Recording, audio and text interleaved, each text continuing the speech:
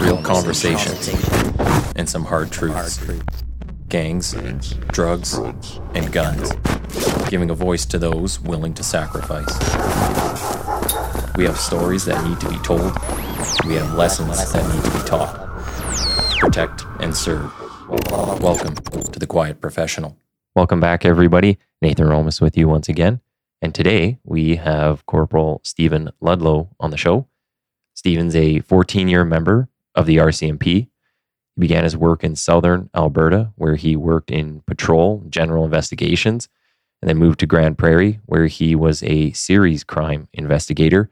This meant he focused on interpersonal crimes, including child exploitation, homicide, missing persons, and sex crimes. He's currently a senior victim identification specialist with the RCMP's National Victim Identification Unit at the National Child Exploitation Crime Center in Ottawa. It's a super long title. And he leads a team which identifies child victims depicted in child sexual abuse material. They also support other Canadian child exploitation investigators in furthering their own investigations. He has experience in forensic interviewing of child sexual offenders and investigative techniques in these types of files. And Stephen sits on several international task force working groups led by Interpol and Europol, and has conducted some training with the FBI and Europol. So welcome, Stephen. Thanks, Nathan. Great to be with you. And just so people know, I used to work with you back in Okotoks a long time ago. Yes, our paths crossed for a brief period there. We shared our first posting for a period. So, yeah, nice to reconnect with you today. And I'll try to keep those acronyms for those long titles that you just went through to a minimum. But forgive me if I revert back to those. Yeah, well, I was kind of forming the bio from what you'd sent me. And I put this in here, and I think I read it out 3 times out loud before we started recording, and I'm like, I can never, it's like a huge tongue twister. So, but no, thank you for coming on. We're a couple time zones apart, but we always make this work and appreciate the time. So can you kind of start us at the beginning, as we do with most people the first time they're on, and tell us a bit about where you came from and how you got to where you are today? Sure. So originally I'm from a small town in Cape Breton, Nova Scotia. Grew up there, moved on to Halifax, and prior to my policing career, I worked in nursing for a number of years in Halifax. And really policing was always something that was just kind of present as an interest, but quite frankly, back in that period, as being gay, I thought, that's not really a career that's going to be for me. Had all the stereotypes about what policing would be about.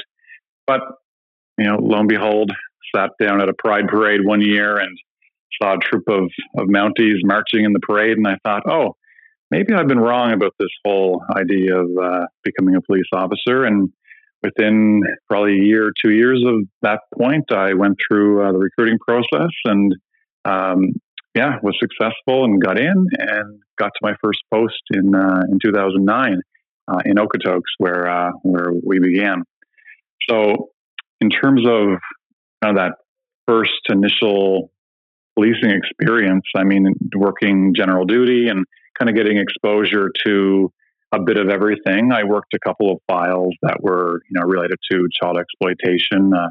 But it wasn't until I got, several years experience and moved on to Grand Prairie working in serious crimes that it really opened my eyes to the extent to which this was a crime type that was, number one, of interest, because it's a complex crime type that involves, offenders and victims and whatnot, but really takes a specialized set of skills and training to really advance those investigations.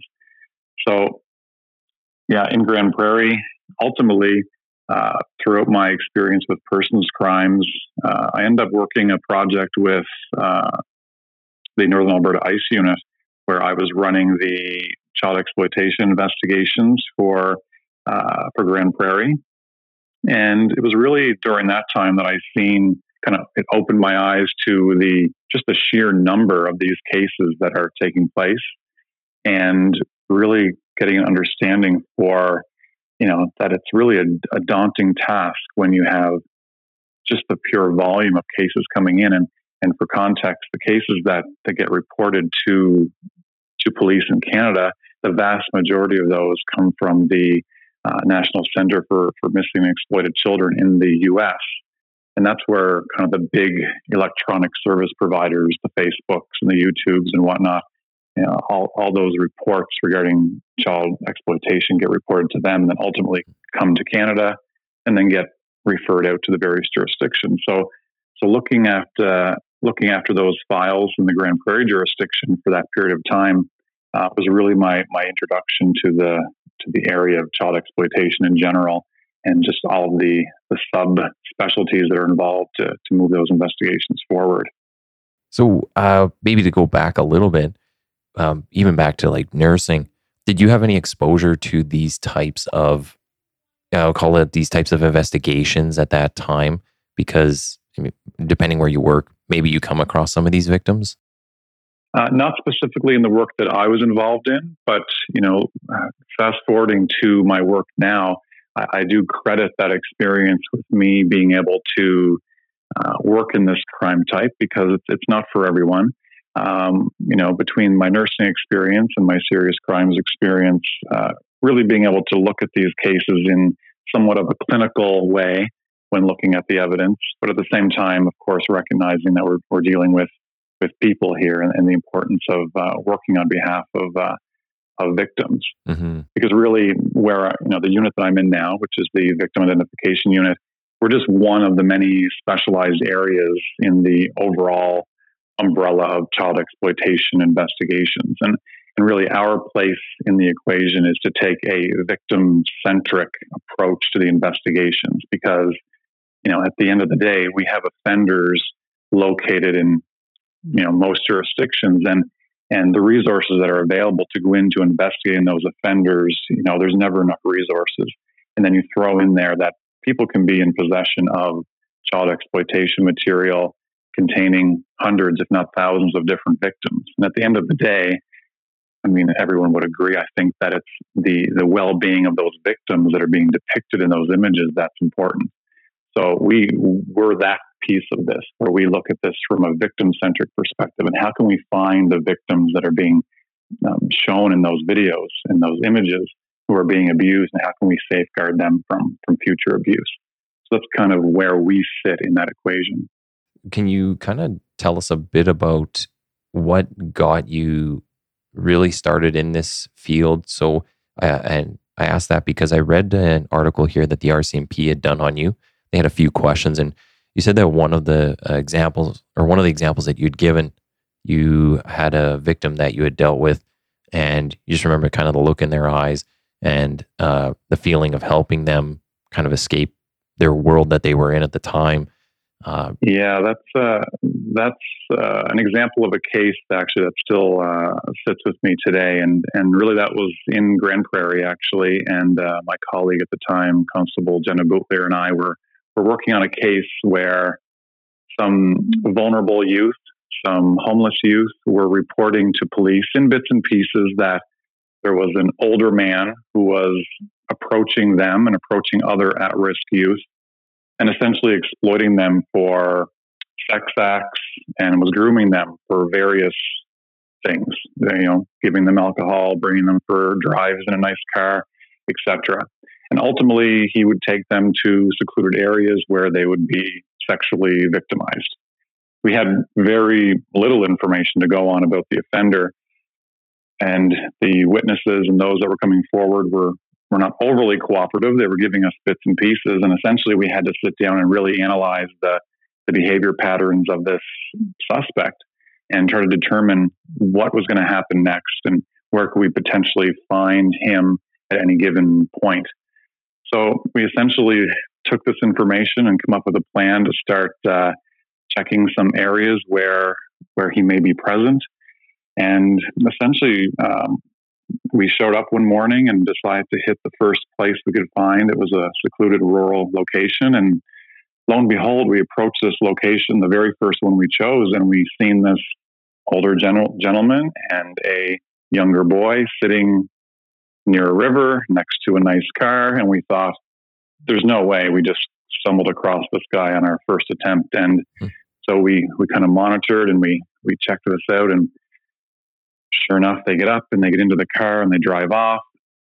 And of course, we're out in the middle of nowhere at this point, and we thought, okay, we got to keep an eye here. And then very quickly after that, they pulled over, and the man and the boy walked into the woods. And this was consistent with the information we had received from many of the witnesses that had come forward. So at that point, we called for resources to come, but knowing what was potentially about to happen, we had to enter the woods behind them. We were probably a minute behind. And sure enough, we located them essentially as sexual offense was unfolding. And we arrested the man, escorted him and the boy out of the woods. And there was two things that came from that boy that day. And that was, first of all, the complete look of disbelief he had in what he was experiencing in that moment. And then secondly, it was the gratitude that you could just see in his eyes. Mm-hmm. And he was so thankful that somebody showed up to essentially rescue him from that situation. And we know as child exploitation investigators that there's children in Canada every night going to bed, hoping and praying that someone's going to come and rescue them from the situation that they find themselves in. So that's always stuck with me, because that in-person, we're dealing with online crimes a lot of the time, but that in-person experience of seeing the impact that we can have on a single child who is at risk really motivated me then, and still motivates me to work on behalf of victims. So that one sticks with me a lot, even to this day. So I just think of, this isn't like a field that really comes up, even in the policing world. You don't see these type of crimes quite often. I've maybe come across 2 of these types of crimes that I'm aware of within the last 10 years. When you had this file, how did you know to go to this area, or even like reach out to somebody and say like, hey, how do I get in here, and what type of field is this? Because I want to say a lot of people are like, I don't know if I could work in that area, just because of the type of victims you deal with. It's a very hard field to be in, and it's very hard things to see. So what kind of led you in that path, and how did you figure out that you want to be in there? Yeah, for me, in this example, there was not an online component. It was an in-person situation, but it certainly kind of demonstrated the importance that our work can have on those individual victims, because clearly young people, children are some of our most vulnerable segments of our population, and between that experience and then really helping with that's really where it started, was just helping with child exploitation investigations that were being led out of the Northern Alberta ICE unit, and then taking on those investigations for Grand Prairie. It was kind of an easing into the crime type, I guess you could say. And it really, a lot of the components are in those investigations are complemented by the experience I had already gained in various persons crimes. Because generally speaking, when we look at the kind of the umbrella of child exploitation, it's describing the sexual abuse of children, where it's the recordings of that abuse, the images and the videos that are then distributed online and shared amongst offenders. That is the kind of the core piece of this. And you're right. I think it's an area that, until you're exposed to it, or you have an understanding of really the magnitude of these crimes, a lot of people do wonder. And really, it's about really that exposure, I think, to this crime type. I don't know if people realize, even here in Canada, we have, I think now, in excess of 55 child exploitation units across Canada. And that's, between RCMP, provincial and municipal policing agencies. There's 55 units, and there's complexities around this crime type that really make it important that those ICE units are supported by specialized units, whether it's a unit like mine or whether it's covert operations and technical operations and things like that. So it's really about that exposure. And I think generally, unless you are exposed to it or you have knowledge around what it all consists of, not necessarily something or an area that people would choose without really having that background information. Well, and just the complexity of it, I know dealing with online stuff, if even just dealing with basic frauds, it's a giant nightmare to do anything online. But how many, could you kind of ballpark what it would take for one of these investigations when you talk maybe personnel wise, how many people might be involved in one investigation, or how many units or even services? Yeah, I mean, there's certainly a wide range of the types of cases that kind of fall within the child exploitation umbrella. And those could range from, for example, a child being groomed online to provide images of themselves partaking in a sexual activity, where it's a relatively simple scenario in the sense that you have one offender, one victim, and the goal is to determine who both of those people are to ensure that that is not continuing, and also hopefully hold that person accountable. But on the other spectrum, we have, like most organized crime, there are networks online, including on the dark web, of which I'm not a specialist in that particular area. But these organized crime groups, like many others, work on a hierarchy, and for them, new material, new child exploitation material, is like currency. They're looking to increase their status within these groups and take on new roles within the groups. And the scary part of that is that in order to obtain new material, you need new victims. So by being aware and knowing what these offenders are looking for, that is one of the challenges, because we have to adapt to that if we want to protect victims that are currently being victimized and hopefully prevent the magnitude of the additional victims that may be at risk. And those, I mean, that's just one kind of piece of the complexity. And in those situations where you have encryption to deal with, you have, just the anonymity in general, you have these offenders who are planning and figuring out ways to not be detected by law enforcement. So in those situations, you're going to have, your ICE units, you're going to have your victim identification, you're going to have your covert operations, you're going to have your forensic technology units. And then depending on where these offenders are located, you're going to have transnational sex offender units, and you're working with, border services and partners in other countries. And really, when it comes to this crime type in general, and specifically with victim identification, it's those partnerships with colleagues around the world that really help to bring these investigations together so that we can identify those victims. I use the analogy that it's really, imagine somebody just passing you a photo of anything and saying, okay, you need to find out where in the world that photo was taken, and really having nothing else to go on. So for us, this could be an image of a child being sexually abused, and we see that the crime has occurred, and our fear is always that it's new and that the child has not been previously identified. Where do you start?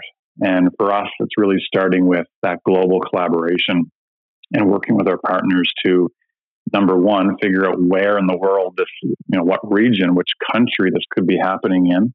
And then once we determine which country it's happening in, okay, which province, now which city, which town, which location, and really working to find that specific location, because once we find the location, we have a much better chance of finding that specific victim and making sure that they're safeguarded. One thing I want to go back to, you're saying there's like a almost a hierarchy within these networks. So do they operate maybe similar to like an organized crime ring? And are they kind of attack them in that sense? Like, do you go after the kind of the head of the snake, or do you always have to kind of work from the bottom up? No, generally speaking, it's very similar to what you're describing there.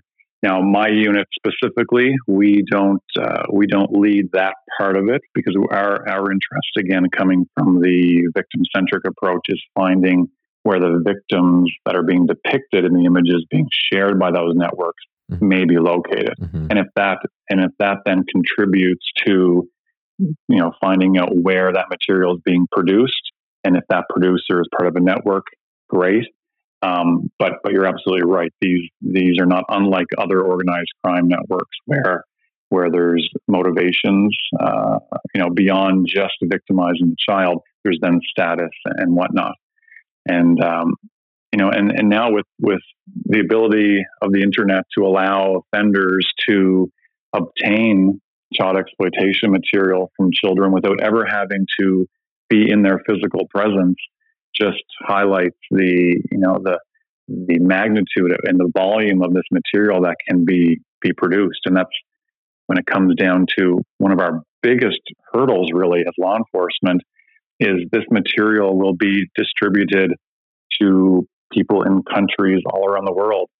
And the difficult part is we could have images of a child being abused here in Canada, and those images will show up in seizures and in investigations in a dozen other countries. And we don't want investigators in those countries to have to, start and initiate investigations to try to find that child when, hey, we've already found that child here in Canada, and vice versa. We don't want to put effort into, trying to find a child who's already been identified in another country.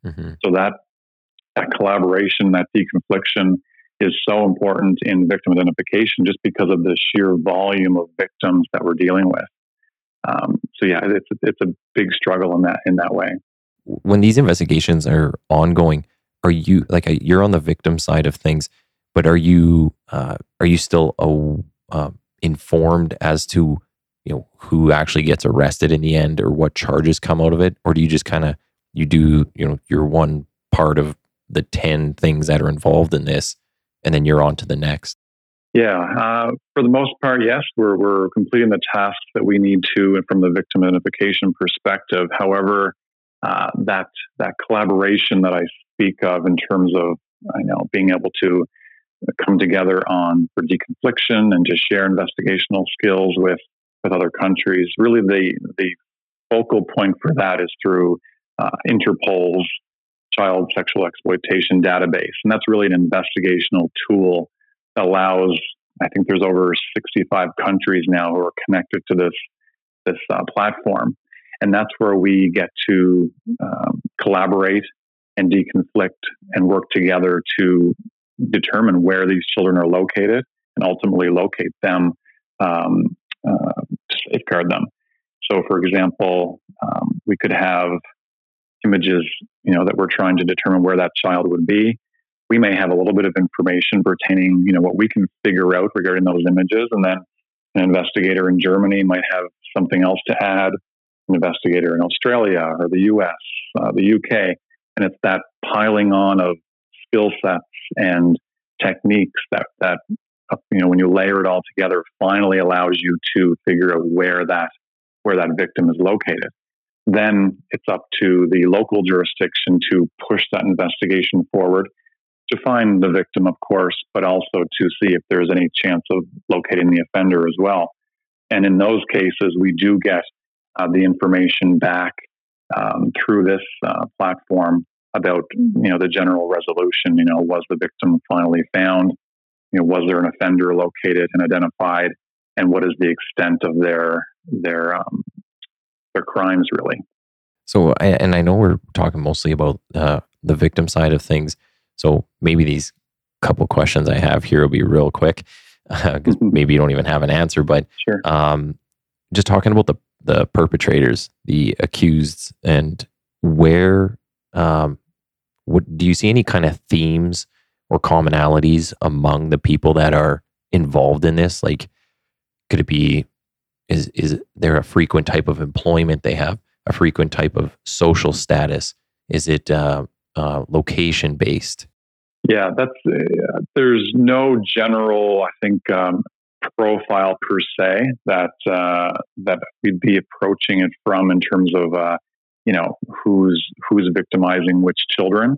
We do know that the pandemic certainly emphasized the need and for resources in this area, because with so many children at home during the pandemic and offenders as well, we're seeing kind of the aftermath of that now, where people who are at home with the time and the access to the internet, and for the children, unsupervised time, that people did have more ability to target children.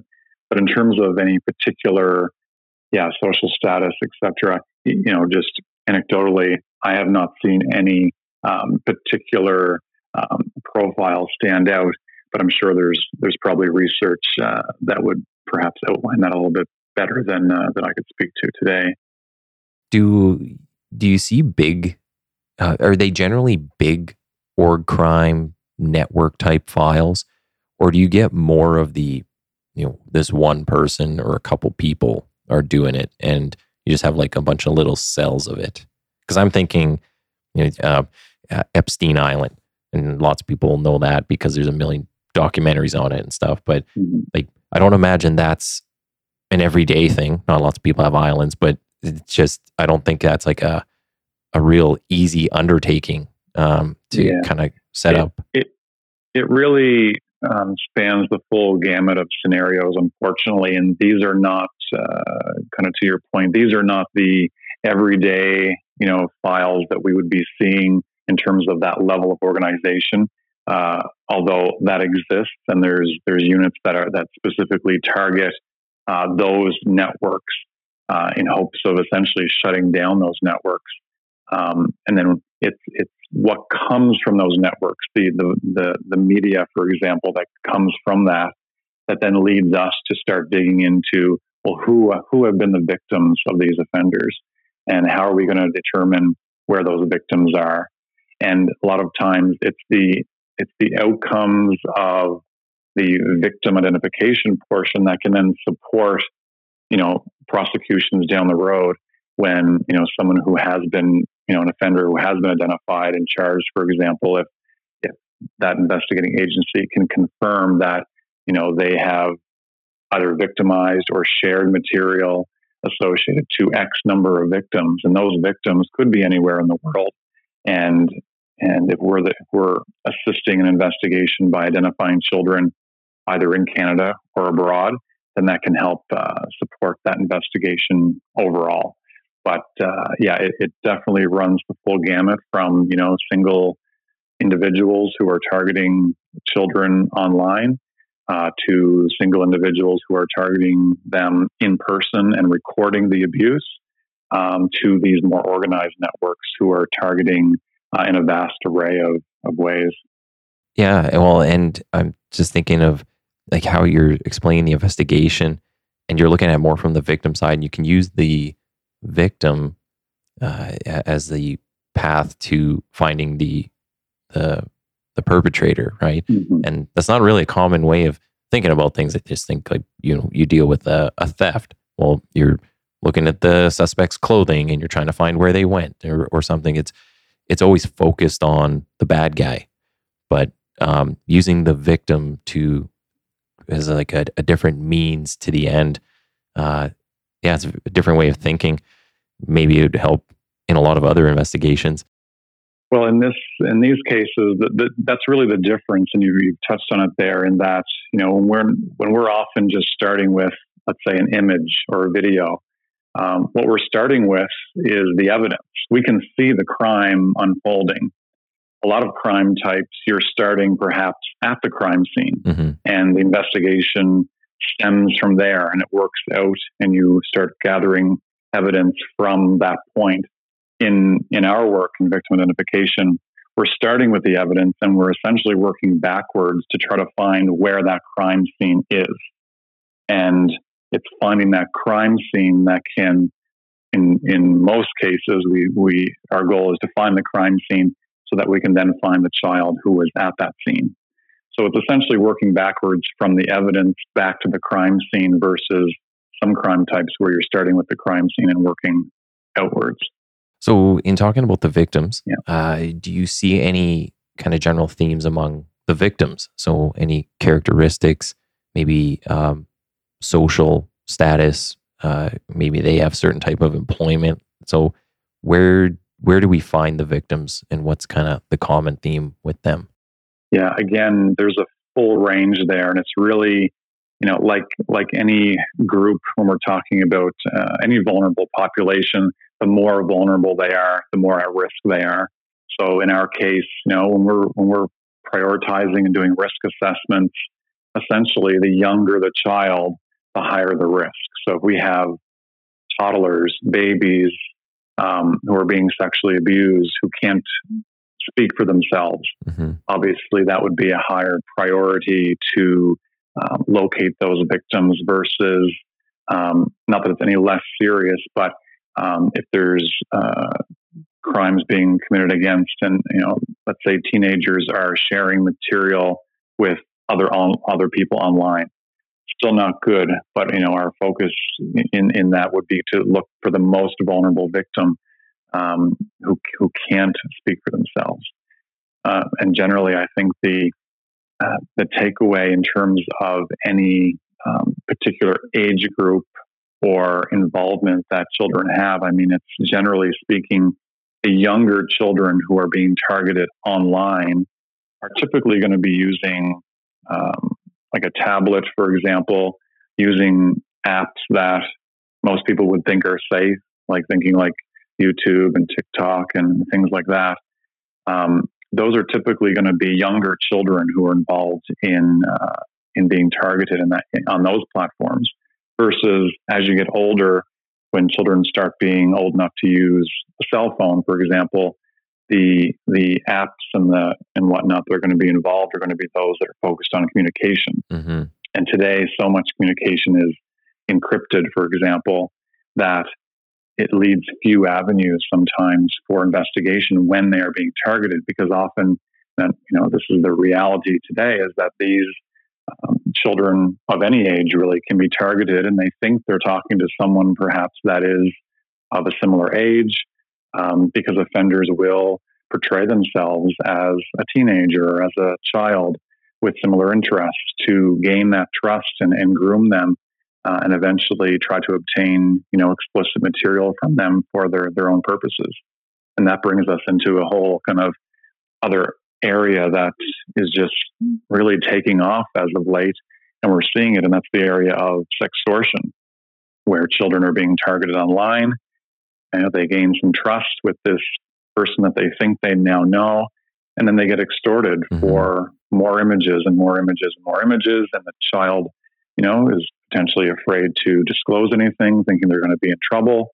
And we're really seeing that take off, especially from the pandemic onwards. Now we're really seeing how that's taken off more than what we've seen in previous years. So that's I wouldn't call it emerging because it's been around for a while, but it's certainly playing a bigger part in a lot of the cases that we see coming forward.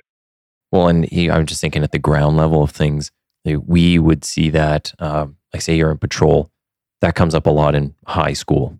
Somebody sends a naked picture, and now they're, I'm going to send this to everybody if you don't do this for me. So yeah, that's about the extent I've ever seen it. But when you do these investigations, if somebody's getting extorted with that, is there a way to make sure those pictures don't get out, or can you pull them back off of the internet, or is it's once it's out there, kind of like everyone says, once it's out there, it's out there?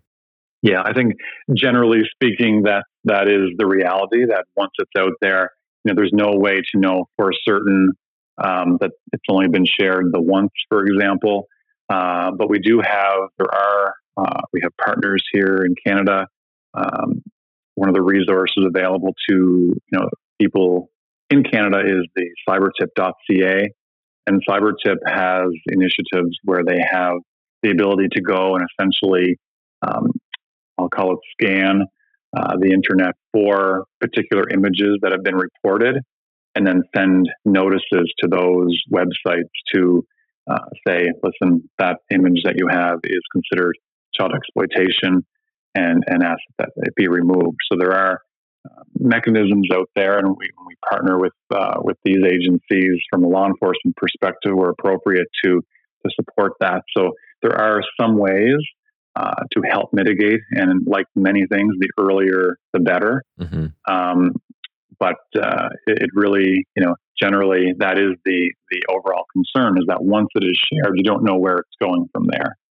And it's really that, that sharing amongst peers, which on a risk perspective may be lower risk, but until it gets distributed further, and then it ends up in the wrong hands. Unfortunately, we also see that in that range of what would be initially seen as innocent images per se, that also carries over to social media, where we have offenders who will go online to someone's Facebook page, who maybe the Facebook user has posted some innocent images of their children, and offenders will capture those images, and they'll use technology, they'll use software to take the face of that child and put it on child abuse material and make new material out of it. And then now we have that face on a new body and have abuse taking place, when it's never actually that child who's physically abused, but now there are images out there.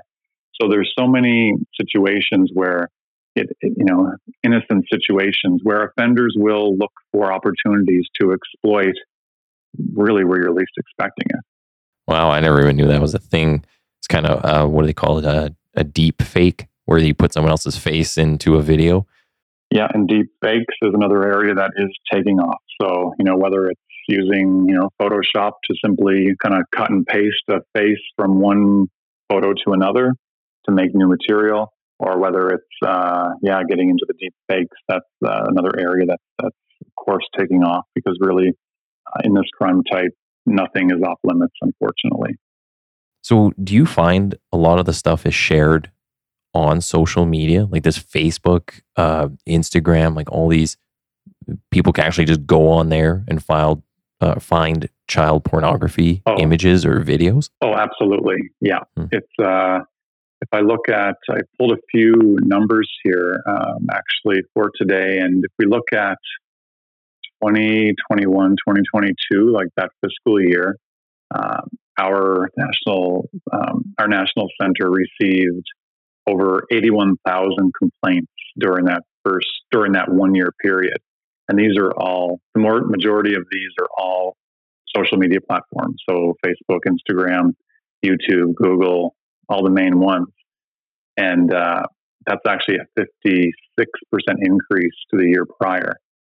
So those 80 plus thousand reports that are received in a year, those are just social media. That's just one component under this child exploitation umbrella that we're dealing with. Mm-hmm. So and that's just Canada. That's 81,000 reports from service providers in the U.S., because that's coming from the U.S.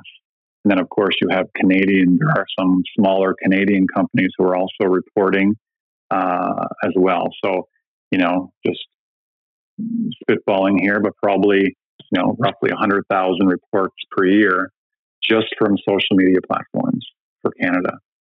So again, the sheer number that we're dealing with is just, it's daunting. That's crazy to fathom that the number is so high. And I was reading an article just because I know pornography websites have come up in these discussions of, that would be the first place I would think some of this stuff would get shared. And there was one here about Pornhub. They were running a chat bot to, I guess, if somebody types in a certain word, it would pop up this chat bot, and basically it would kind of direct these people saying like, hey, you're looking up stuff that's not allowed. Here's some helplines. Here's online support. So I thought, that's kind of an interesting idea.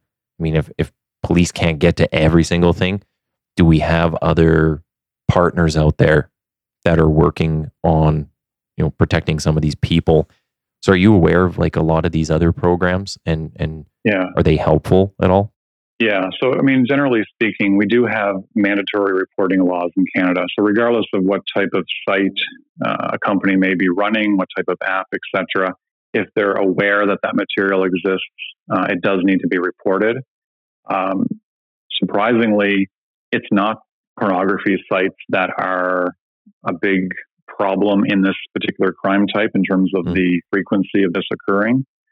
And actually, it brings me to the point that you'll notice today I have not used the term child pornography yet, despite the fact that our criminal code, the offenses surrounding child exploitation are child pornography when it comes to producing, distributing, and possessing it. But in this crime type and working with our colleagues, we do use the term child sexual abuse material, child sexual exploitation material. And we internationally, it's not accepted to even use the word pornography when you're talking about child exploitation. The pornography is a term that's used to describe adults engaging in typically consensual sexual acts. And it's typically of a legal nature. Okay. But children whose abuse has been recorded, they need our protection and respect, and therefore their abuse shouldn't be reduced to the word porn or such terms. And really, if we ever hear, and my message today to anyone listening would be, if you ever hear the word child porn or kiddie porn, we really should be cringing at the fact that we're using the term pornography when we're talking about the abuse and the recording of sexual abuse of children. So just a little piece there on that. But yeah, definitely when it comes to the mandatory reporting, that is beneficial across the board, regardless of what type of site is being run. And we do get some reports from there. But yeah, interestingly enough, it's not adult pornography websites that we see a lot coming from. Okay. And I was just looking at some of the stats that are listed out there. These are just generalized stats, but I imagine you might have some better ones. How many investigations do you become involved with in a year? For the exact number of investigations, I wouldn't have offhand. It's definitely in the hundreds, but I will. What I do have. Generally, I spoke earlier about the our collaboration tool with Interpol. And those are 65 plus countries who collaborate to identify victims.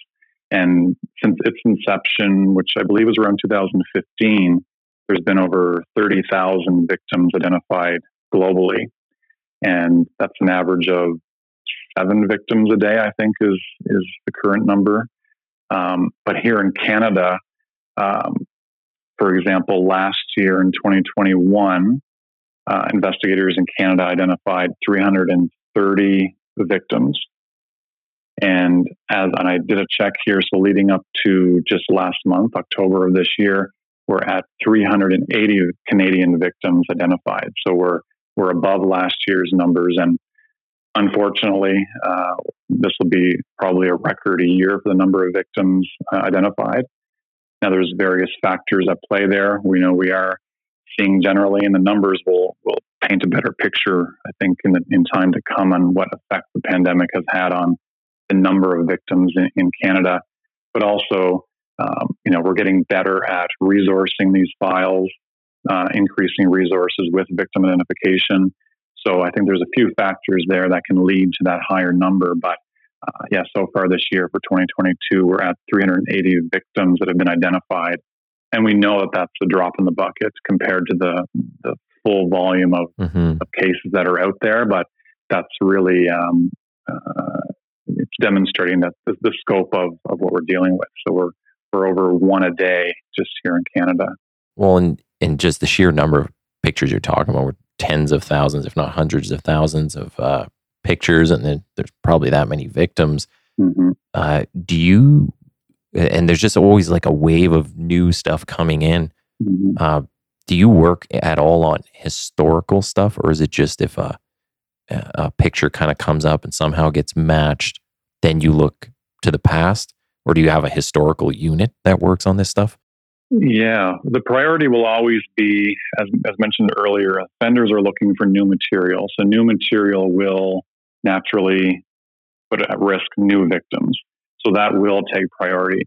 But unfortunately, we do see offenders who have, been offending over long periods of time where sometimes we'll identify victims in images. And by the time that identification is made, they're now adults and had no idea that their material was ever even distributed. Wow. So not a call that someone likes to receive, or a visit saying, "Hey, is this you?" Because this material has been around. Now, that's not as common as the new material that's coming in, but it does happen because often, because you're dealing with digital media, you don't necessarily know when those images were taken. So we do end up investigating some historical cases that by the time you actually identify the person, you had no idea it was actually historical, but valuable nonetheless, because this may lead to an offender who is still offending, and it can help bring some closure perhaps to an individual who, knows that they were, let's say, sexually abused, but didn't realize the scope of perhaps that offender's offending. So the historical part does play a role, but in terms of active investigations, the newer material will take precedence because those are likely the ones where children are potentially still at risk. So those will always kind of go to the top of the pile when we know that that's the case. We don't often know that at the beginning. Have you ever met one of these victims after you've helped in an investigation? Seeing as we're dealing with online crimes and the victims end up in being the final identification taking place at the local level, we don't often find ourselves in that position. The ICE units across Canada play a critical role in taking that kind of final step to make that approach on a victim or approach the parents and make that final confirmation based on the information that we've provided, perhaps in a case, to make that happen. So in those cases, it's really the local ICE units who have that one-on-one communication and meeting with either the victim or their parents or guardians. And then again, because there's such a range of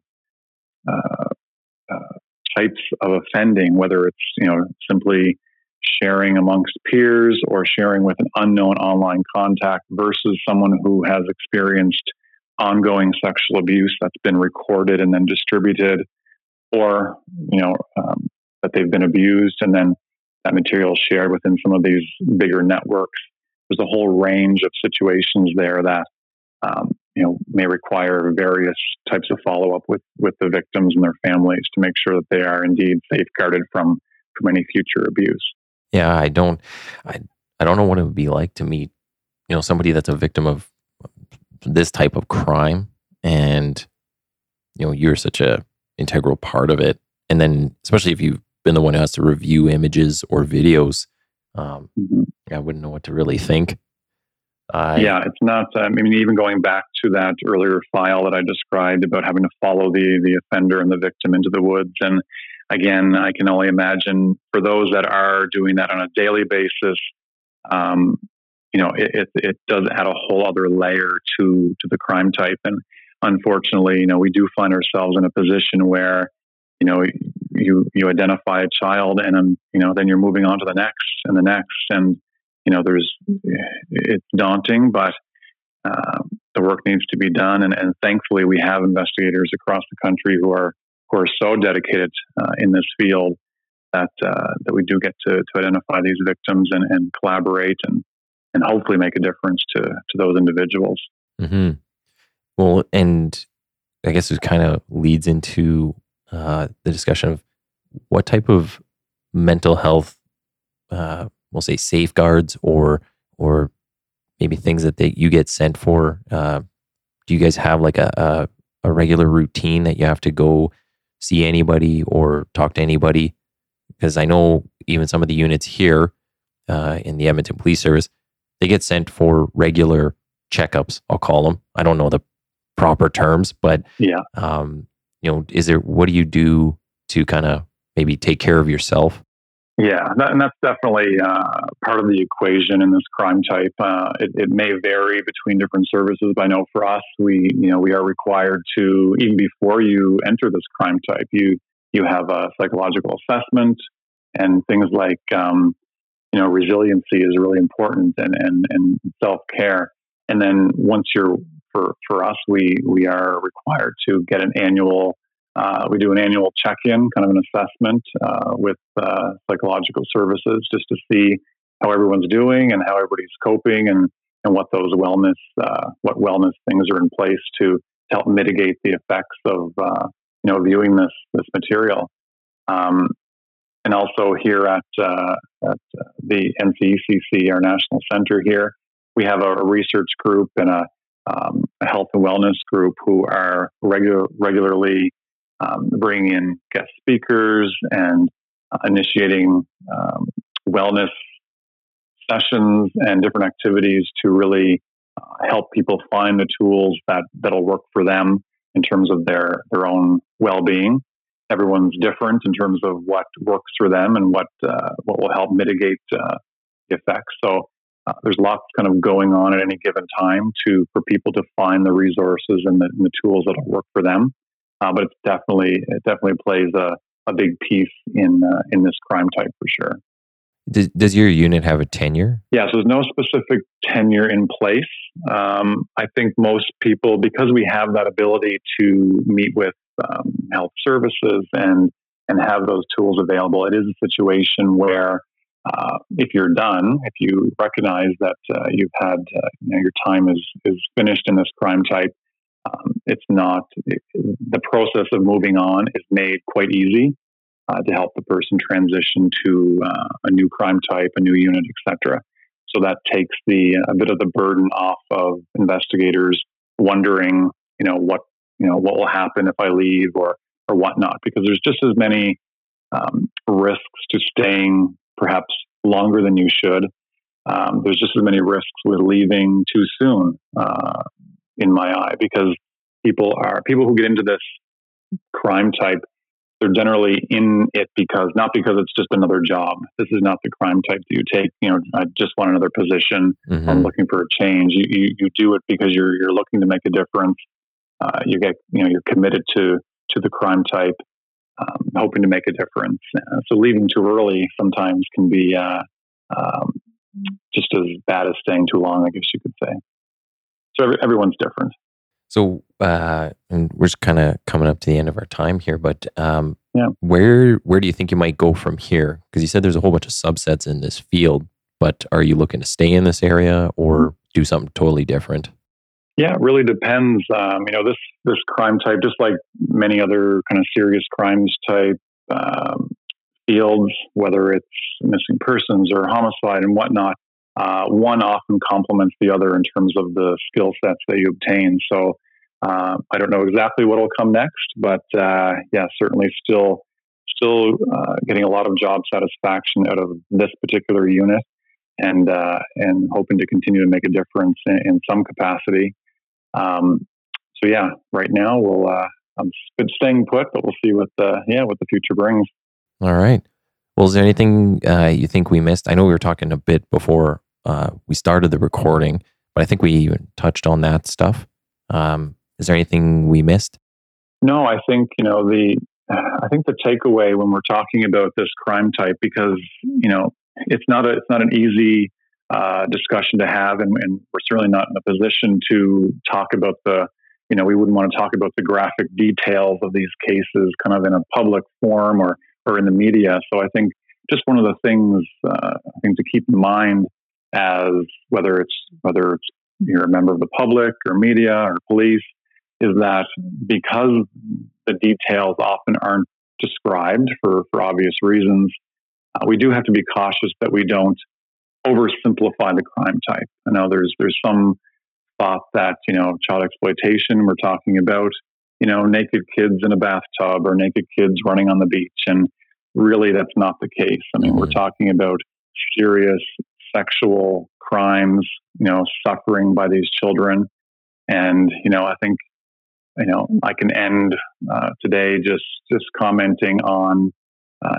I'll just quote the United Nations Convention on the Rights of the Child, who say that children have the right to live in dignity, free of all forms of sexual exploitation. And with those rights comes obligations and responsibilities that we must all honor and respect. And this is not optional. Mm-hmm. That's good. Well, I think that's a great place to end. And we thank you for your time. And if you can hang on the line, I'll say bye offline. Sure. But yeah, thank you for coming. Thanks, Nathan.